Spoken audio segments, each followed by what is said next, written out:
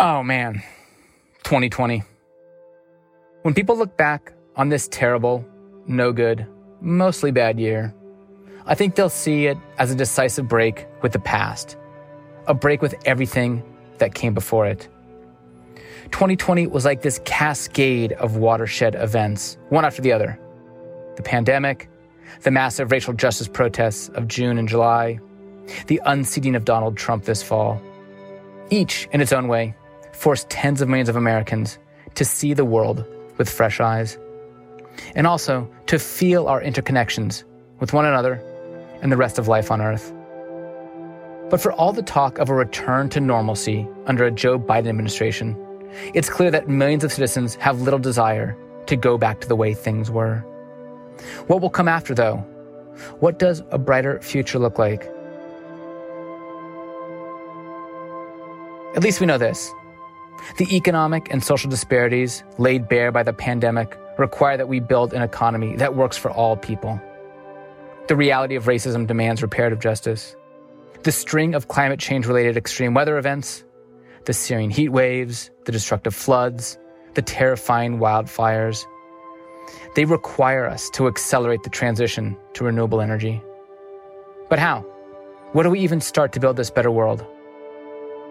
I'm Jason Mark, and on this episode of The Overstory, together, you and me, we start to imagine a better world, a shared, brighter future.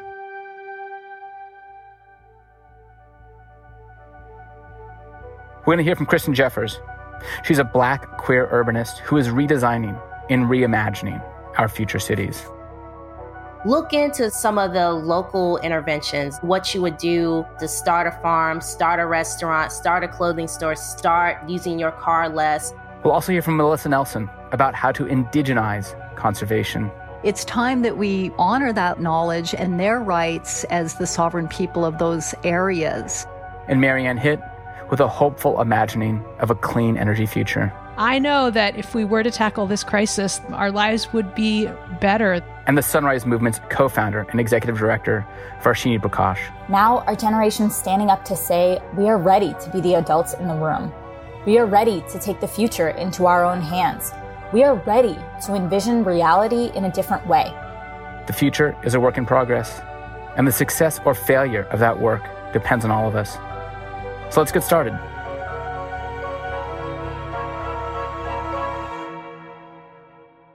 We're going to begin today with Melissa Nelson. She's a native ecologist, writer, and academic. She and I recently talked about a, quote, new approach to land management that's actually older than the United States itself: indigenous conservation and stewardship. So, Melissa, we've met before, we've worked before, and had the chance to collaborate. But I'd love for you to introduce yourself to our listeners. Yeah, thank you, Jason. So greetings, everyone. Bujunin Dinoi Maganatug. I greet you all as relatives in my Anishinaabe or Ojibwe or Chippewa language. I have been fortunate to grow up in Northern California and study ecology and revitalize my indigenous roots as a tribal member of the Turtle Mountain Chippewa Nation. I'm also Norwegian, so I have mixed race heritage and always trying to balance kind of those different worldviews and ways. I, for almost 3 decades, have been directing a Native nonprofit organization, the Cultural Conservancy, where I've really been on the ground with Indigenous communities working to protect their lands and relatives and restore their cultural traditions. And then I've been a professor of American Indian Studies and now a professor of Indigenous sustainability. So this is part of my passion and my life and my heritage and my work. So I'm so blessed to be able to do this work. So Melissa, I want to ask you a question that we've been talking to other guests about for this show, which is that when myself and the other Sierra editors started reaching out to authors and activists in the late summer and early fall, asking them if they could, imagine a brighter future, a lot of people had a hard time with it, just given the state of the world. And I'm wondering, for you, was this assignment to imagine a brighter future, was it difficult, or did it feel like it kind of flowed? Did it come easily? Or maybe somewhere in between? What a wonderful question. Thank you, Jason. I am thrilled. I was thrilled by this assignment. I think I responded, the minute I saw your email, and I was like, oh my God, this is such a great question. And in such dark times of, profound pain in the world and in our country and division, we have to envision. If we don't, we're really lost. I mean, if we can't rely on our creativity and our imaginations and our ability to dream and hope and vision, I really took the challenge very seriously. And of course, I had to lay out some obstacles, because there's a lot of obstacles that keep preventing us from getting to a world that is truly sustainable and just for all people and all beings. You came to us with an essay that's called Time to Indigenize Conservation. So, these are huge, big, important ideas, this kind of what I almost call like deep wisdom space. And then you say, okay, well, how are we going to take these ideas and make them into programs and policies that will really lead to decolonization and will really lead to decolonizing lands conservation and lands and water stewardship? And you share with readers the idea of, or the practice, I guess I should say, of traditional ecological knowledge. Like, break it down. What does that mean? What does traditional ecological knowledge mean? Absolutely. Traditional ecological knowledge is the knowledge, practices, values, and life ways of indigenous peoples who have lived in particular geographies for hundreds and thousands of years. You take a place like Taos Pueblo or Acoma Pueblo, right? They have lived continuously in those places for hundreds, thousand years of ceremony in the same place, in the same Rio Grande watershed. And so to say Native people didn't have a written language is a little false, because they had a symbolic written language, but more just incredible memorization of stories in songs and chants that encoded ecological knowledge about watersheds and species, when this species showed up and when that one left us, and when the river was really high and when there was no rain and the corn came in, and also migrations, other people came in. So that body of knowledge over the generations is what we call traditional ecological knowledge. And so it's time that we really honor that knowledge and the people who hold that language and those stories and their rights as the sovereign people of those areas. So we can do that through, co-management, through partnerships, through returning land, repatriating land, rematriating land, through education, through advocacy, through policies. I'm very excited about, the new administration and really starting to diversify and honor some of this knowledge in some of our public land policies. You mentioned co-management. I understand that in some Native nations, that's that can be controversial in terms of it's sort of like, well, it's our land. We should be the primary managers, not the co-managers. And at the same time, it is somewhat encouraging, right? There are some, I understand it, like Forest Service districts and some national parks, right, that have started to actually tiptoe in a little bit on doing, using traditional ecological knowledge? Yes, definitely. It's a wonderful step in the right direction. And actually, First Nations in Canada and Aboriginal tribes in Australia have been experimenting with co-management of parklands for decades already. U.S. is a little slower to it with our national parks and our, quote, public lands, but it's absolutely a step in the right direction. As we know, funds for federal dollars for public lands management is always up and down depending on, allocations and budgeting. And, it's millions of acres of land that is traditional indigenous lands. And so, they admit the Park Service and BLM, they don't have the budgets or the staff to manage these vast areas. And that's when you get illegal logging, illegal mining, you get trespassing, you get desecration of, cultural heritage sites because no one can monitor it. So why not return those lands to the native peoples? That was their traditional territories. Often, if you look at the original treaties and reservation land bases, they included much larger swaths of land. And then they got really, shrunk down to these little postage stamps of tribal lands. So why not open up those lands for co-management or full management by the local tribes as partners to really decide a long-term, land care management plan for those areas to protect those sites and those habitats and those species. I guess you could say I'm a dreamer. I love to envision, ecotopian futures, and I want to live ecotopian futures. And, being blessed to grow up in Northern California, I've seen many experiments, of people really trying to live differently and live more locally and in balance within their footprint, so to speak. So, and tribal people, knowing some of, the indigenous stories of my ancestors and of other native peoples, we talk about this time, a time of great disruption and upheaval politically, and our leaders will fail us, and our, lands will be poisoned, and the storms will increase. And we have prophecies that talk about this time, and we also talk about we're at a crossroads and we can create a better world. And I really have hope and faith in a lot of the young people and a lot of the elders who still hold this wisdom that we can get through this. I don't know. Nobody knows, right? The jury's still out. But I think we have to keep envisioning these new futures and work towards them. Otherwise, you just give up and you don't get out of bed and you're just depressed. And sadly, a lot of people we see are self-medicating and suicide. And, now we have this pandemic, and there's a lack of hope that is very, very troubling. But I think there's enough to hang on to. And we always have the strength of the earth and the strength of, our relatives, these other species that have been around a lot longer than we have, to kind of remind us what it means to be humble and resilient and work with instead of trying to power or dominate over. Well, thank you for doing that. What I would say is truly like the hard work of dreaming. I mean, it's real labor and it's real work, and it's important.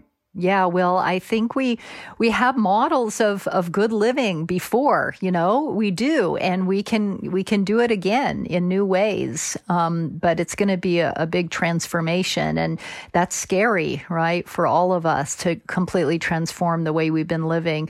But it's possible. That was Melissa Nelson. You'll probably want to read her full essay. It'll be available on our website later this month, or become a member of the Sierra Club, and you'll get the magazine in the mail.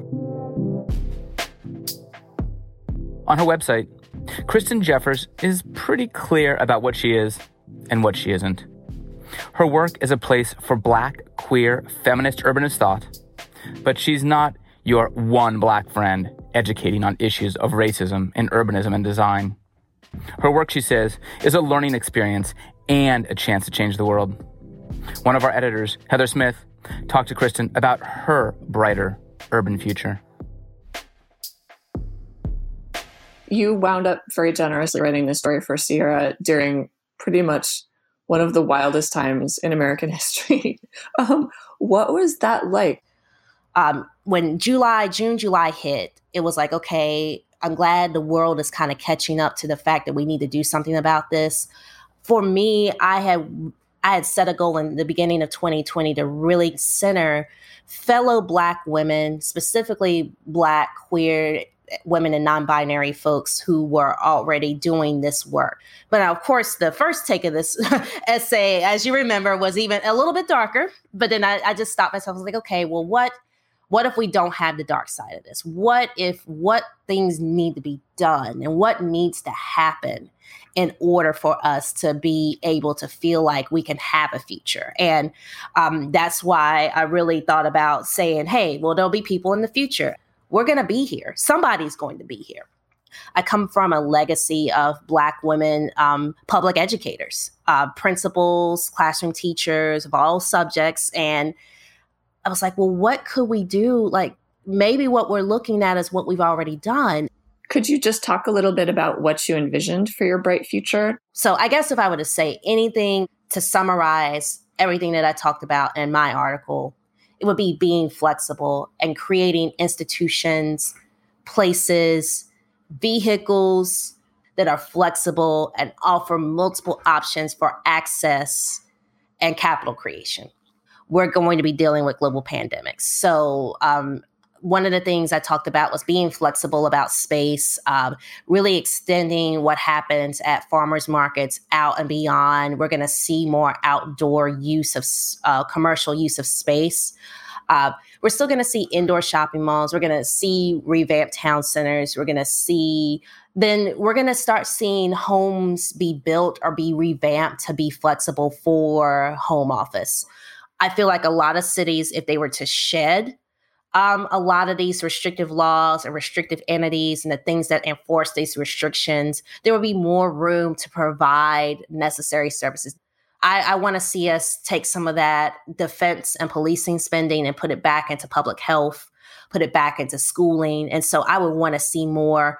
I would want to see a lot of police stations convert into public health centers. I would want to see them convert into educational centers, like extensions of the community college, apprenticeship centers for high schools, smaller elementary operations so that kids could go maybe all day long, like daycares, early childhood, as well as just, providing things like arts and music and extra tutoring, community kitchens. And so we could feed their cities, provide free public transit, provide more healthcare. We may have been able to catch the COVID pandemic sooner if we had had more health centers and people knew that they could get help.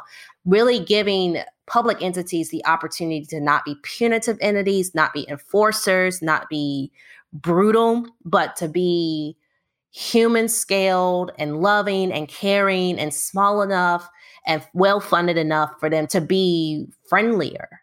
You also had a really interesting quote in your essay, this line, "We can no longer build in ways that tax our natural resources and our own human health and well-being." Yeah, I definitely see us becoming better at cleanliness by default and demanding something like that. If we can lower the temperature of the earth by being more stationary for things we weren't able to be stationary for before, like commuting to an office or commuting to a massive school building or even needing as many clothes. I'm already, many of us have reduced the amount of clothing that we wear on a weekly basis, sometimes on a daily basis. I'm very well aware that there's a lot to do. And I think it starts with, obviously, it's starting with who we've elected into the White House at the federal level. And there's a lot of federal regulations that impede growth, but there's a lot of things we can do that are on the local level, on the grassroots level. And I want to encourage listeners to look into some of the local interventions, look into what you would do to start a farm, start a restaurant, start a clothing store, start using your car less, homeschool your children. Look into what you would do to do that locally, and you'll probably find out about some sustainable and some collective and community-oriented options to all the things you're doing on a major scale until government at all levels catches up to the needs of the community in these areas. Kristen, thank you so much for talking with us. And thank you for having me. I'm so happy I've been able to share today. That was Kristen Jeffers talking to Sierra Magazine's science editor, Heather Smith. You can read Kristen's full essay later this month at our website, sierramagazine.org, or check out her own website, theblackurbanist.com, to learn more about her work, or follow her on Twitter and Instagram @blackurbanist. If you have even a passing interest in clean energy and climate change and moving our country beyond coal, then you've probably heard of Anne Hitt. The West Virginia resident heads up the Sierra Club's Beyond Coal campaign. She's the national campaigns director here at the Sierra Club, and she's been working for years to close all coal plants in the United States and replace them with sources of renewable energy. It's a big goal, but it's one that's already well on its way to success. More than half of the nation's existing coal plants have closed or are set to retire. For Marianne's Brighter Futures essay, she wrote a letter from her imagined future to the younger generation leading the climate movement today. Here she tells us why her vision is full of optimism and hope. I want to talk to you to kind of start off on an emotional note. At the very beginning of your essay, you share this anecdote about giving a talk to some college students. I know you do that sort of stuff like all the time. You're out in the hustings. And you talk about a little bit of trepidation you feel because you don't want to obviously like disempower or put in a place of despair your audiences, and especially young audiences. I wonder if you can talk about that a little bit, and also just talk about what do you find is the best antidote to despair when you're out doing that that kind of public education work. Absolutely. I am a Generation Xer, and so I did not grow up with this really visceral, physical, immediate fear and anxiety about climate change. But when I talk to college students, when I work with younger folks in the movement, when you look at the Sunrise Movement, you look at the urgency that the youth climate movement is bringing to this issue. They don't see it as a problem for polar bears or a problem for their grandchildren. They see it as a real threat to the immediate choices in front of them. Like, should I have kids? Am I going to be able to get a job doing something I love, or am I going to need to devote myself to this crisis? I mean, you see, Greta Thunberg kind of embodies that. And so I'm just mindful of how much anxiety young people are bringing to the climate fight. And while it is really serious, there's also a lot we can do. And so I'm just really mindful of not adding to that anxiety when there is still so much that we can do. You took this kind of really interesting tack where you wrote this, as you titled it, a love letter from the clean energy future. And it's sort of you imagine yourself in 2030, looking back, just like briefly, like walk us through it. Like, what does the just clean energy future look like? Well, I framed it as a love letter for a couple of reasons. One is because I am a mom. And so I was really thinking about, my daughter is 10, she'll be 20, and she really will be asking me what I did over the past decade. And so I was thinking about her. And I also think that as climate activists, we most often operate out of our head and less often from our hearts. And I think that's when we come from our hearts, that's when we connect with people better. And so it was a kind of an anchor for me to remember to do that. And the other reason I framed it that way is because I think a lot of times when we think about solving the climate crisis, we are told that the solutions are going to make our lives harder and less joyful. And, I live in West Virginia, and so I know that people who live in areas where the economy is based on fossil fuels are especially fearful about what the future looks like if we tackle the climate crisis. But I know that if you look ahead, if we were to tackle this crisis, our lives would be better. The air would be cleaner. The water would be cleaner. There would be lots of new economic opportunities in clean energy. And in communities of color that have borne the brunt of environmental injustice, we would finally be cleaning up these pollution hotspots. And so imagining that we're actually there and looking back, it was a great reminder to me, too, of the importance of painting the picture of that positive future we're trying to work towards as we tackle the climate crisis. What do you say to folks who have a hard time? I mean, I think you sketched such a beautiful vision here, but a lot of people do have a hard time, like, getting over the hump. Like, what do you find is sometimes the most effective just way to talk about it, to get them to feel and see this vision clearly for themselves? Well, when I think back to the college students that I referenced at the beginning of the essay, a lot of times folks don't realize how much progress we've already made. We have over half of our coal plants announced to retire. This year, we're on track to get more power from renewable energy than coal for the first time ever. And again, renewables are cheaper than fossil fuels in most parts of the country. And so if you think about the decade behind us and how much progress we made without the economic winds at our back, without this huge political movement in the streets, without any kind of leadership really in the White House on climate, still, we made all of this progress. And so now imagine what we can do with all of that, with all the technological solutions we need, with the political movement, with champions in the White House, with the economic winds at our back. I think amazing things are possible. And I think a lot of folks just don't realize that that is within our reach. And, as I lay out on the piece, we get a power grid powered with 100% clean energy. We electrify everything, our cars and our buildings. And we have a movement that makes that happen. And again, I think by the end of this decade, we can look back and have stepped back from the cliff of climate chaos. And I think that unfortunately, most of the news people hear about climate is bad news and that it's hopeless. And I am here to say to anyone who will listen that it's not too late and that everything we do right now matters. 20 years from now, it might be too late to really turn this around, but it's not too late today. It's not too late now. And we have this incredible opportunity to be alive in this time when we can still turn this around, when everything we do matters and we have some incredible forces behind us. And that in this piece, that's what I was trying to put myself in that place of looking back and imagining that we actually did it. And we can look our kids in the eye, and let them know we didn't let them down. We started this talking about emotion, and you end the essay in a way sort of on emotion as well. You write that, all of our great spiritual traditions have taught us that new beginnings are often born during our most difficult days. And I know this is kind of a personal question, but I'm curious, does that spirit, or if you want to call it faith or whatever, does that play a role in sort of fueling your own commitment and your own passion and activism?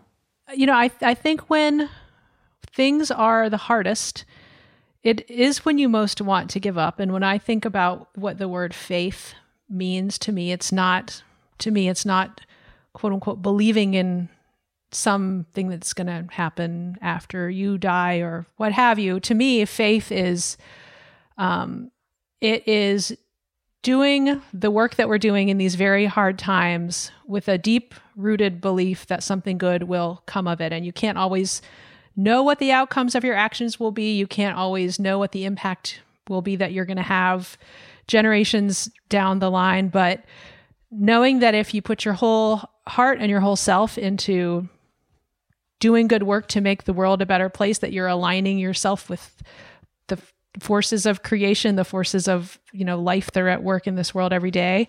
That is something that definitely has gotten me through some hard times. And I think we need all the help we can get after the year that we've just had here in 2020.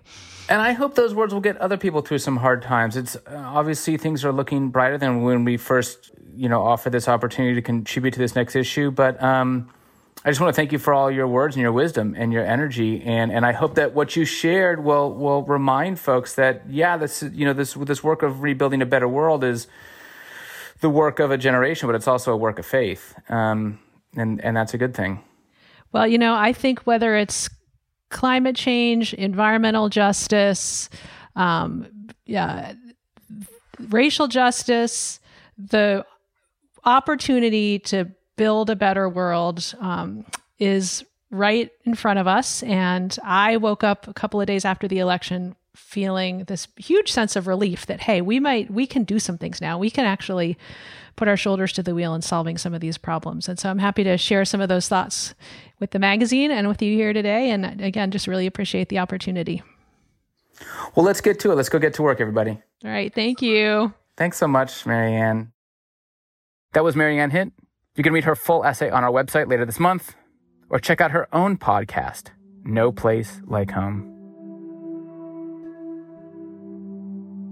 We are young people who have witnessed a world in chaos careening toward climate catastrophe. We've watched and waited our entire lives for people much older and more powerful than us to take care of the crises that we're emerging.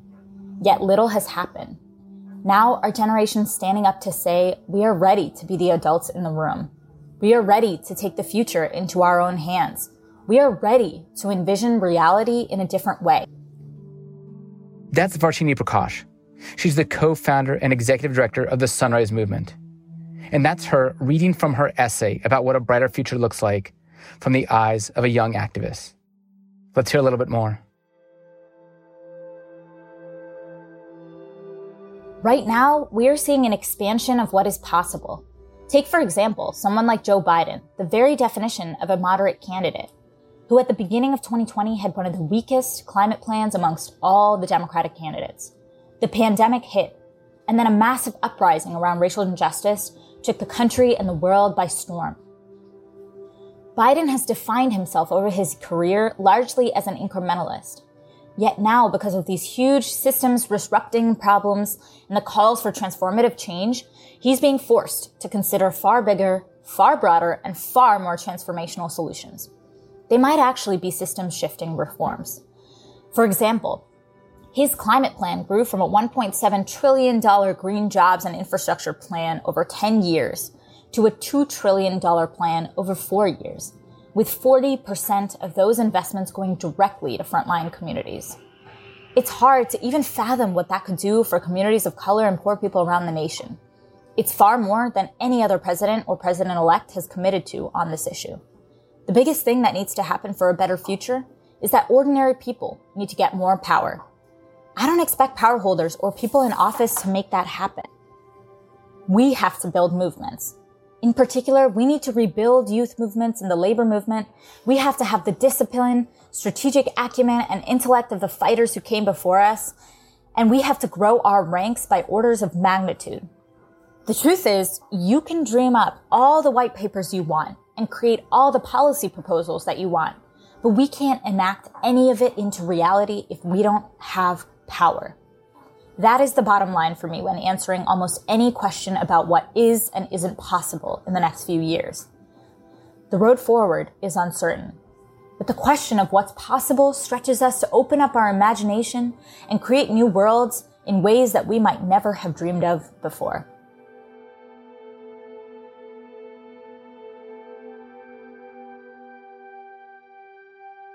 In the Rio Grande Valley of Texas, a massive proposed export terminal for fracked gas threatens the health and welfare of residents in the town of Brownsville. The negative effects of the oil and gas industry aren't news to Christopher Basaldu, who grew up along the Gulf Coast. I remember as a kid, sometimes these little balls of tar or balls of oil would just be floating in the water. When we would go to the beach, we would always have to make sure that we had some baby oil, mineral oil, to sort of wipe off oil if it got onto our skin. In fact, his family and his tribe know all too well about the impacts of the fossil fuel economy. And that's why Christopher is fighting for justice. I live in Brownsville, Texas, and of course on my indigenous side, my ancestors have been here forever. We call ourselves Ixtocna, human person in our language, but it's also known as the Carrizo Come Crudo tribe of Texas. The area that's now, you look at it and you think of it as the port of Brownsville, the ship channel, this area. These lands are lands of the Ixtocna, of our ancestors. And so, there were villages. And on top of that, this area has been inhabited for thousands and thousands of years. There are gatherings places. There's villages. Of course, if somebody's born, yay. There is the indigenous practice of burying the umbilical cord in Mother Earth to literally connect a human being to the earth. If somebody dies, we bury them in the ground. And of course, indigenous ways didn't put granite headstones with names and dates on them to mark a burial of a loved one. There are other ways that they were marked in the memory, marked in the consciousness. My point in all of that is there are burials that have been disturbed by the dredging of the ship channel. To create the ship channel in the first place destroyed lots of historic, archaeological, and ancestral resources. One project in particular, Texas LNG project, would destroy what remains of an area called Garcia Pasture that has actual human remains, burial sites, and archaeological evidence on that land. Technically, the land is, from a colonial perspective, the land is owned by the port of Brownsville itself. In a very deep spiritual sense, this is still our land. This is still our ancestral land, and we're trying to protect it from being further destroyed and further desecrated. So the area, in a way, has already been destroyed and desecrated by the port and the ship channel itself. The tribe wants to stop any further destruction and any further desecration. No benefit whatsoever comes to the people. Remember, it's for export. Nobody in the United States is going to get any of that gas. It's all from private companies to send to export to the global market so that those fat cats, greedy men, can get richer.